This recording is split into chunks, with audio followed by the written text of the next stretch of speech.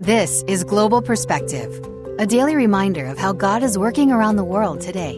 One of the most beautiful places in Africa is Zanzibar, in the Indian Ocean off the coast of Tanzania. Nearly 2 million people live there, and tourists come from all over the world to enjoy its beauty. But there's a spiritual darkness hanging over Zanzibar. Islam dominates its people and government. Incredibly, 99% of the population are followers of Islam, and the total number of Christians is estimated to be just 0.5%. The Bible says that God loves us so much that He sent Jesus to redeem us from our sins so that we could be reconciled to Him and our lives could be forever changed.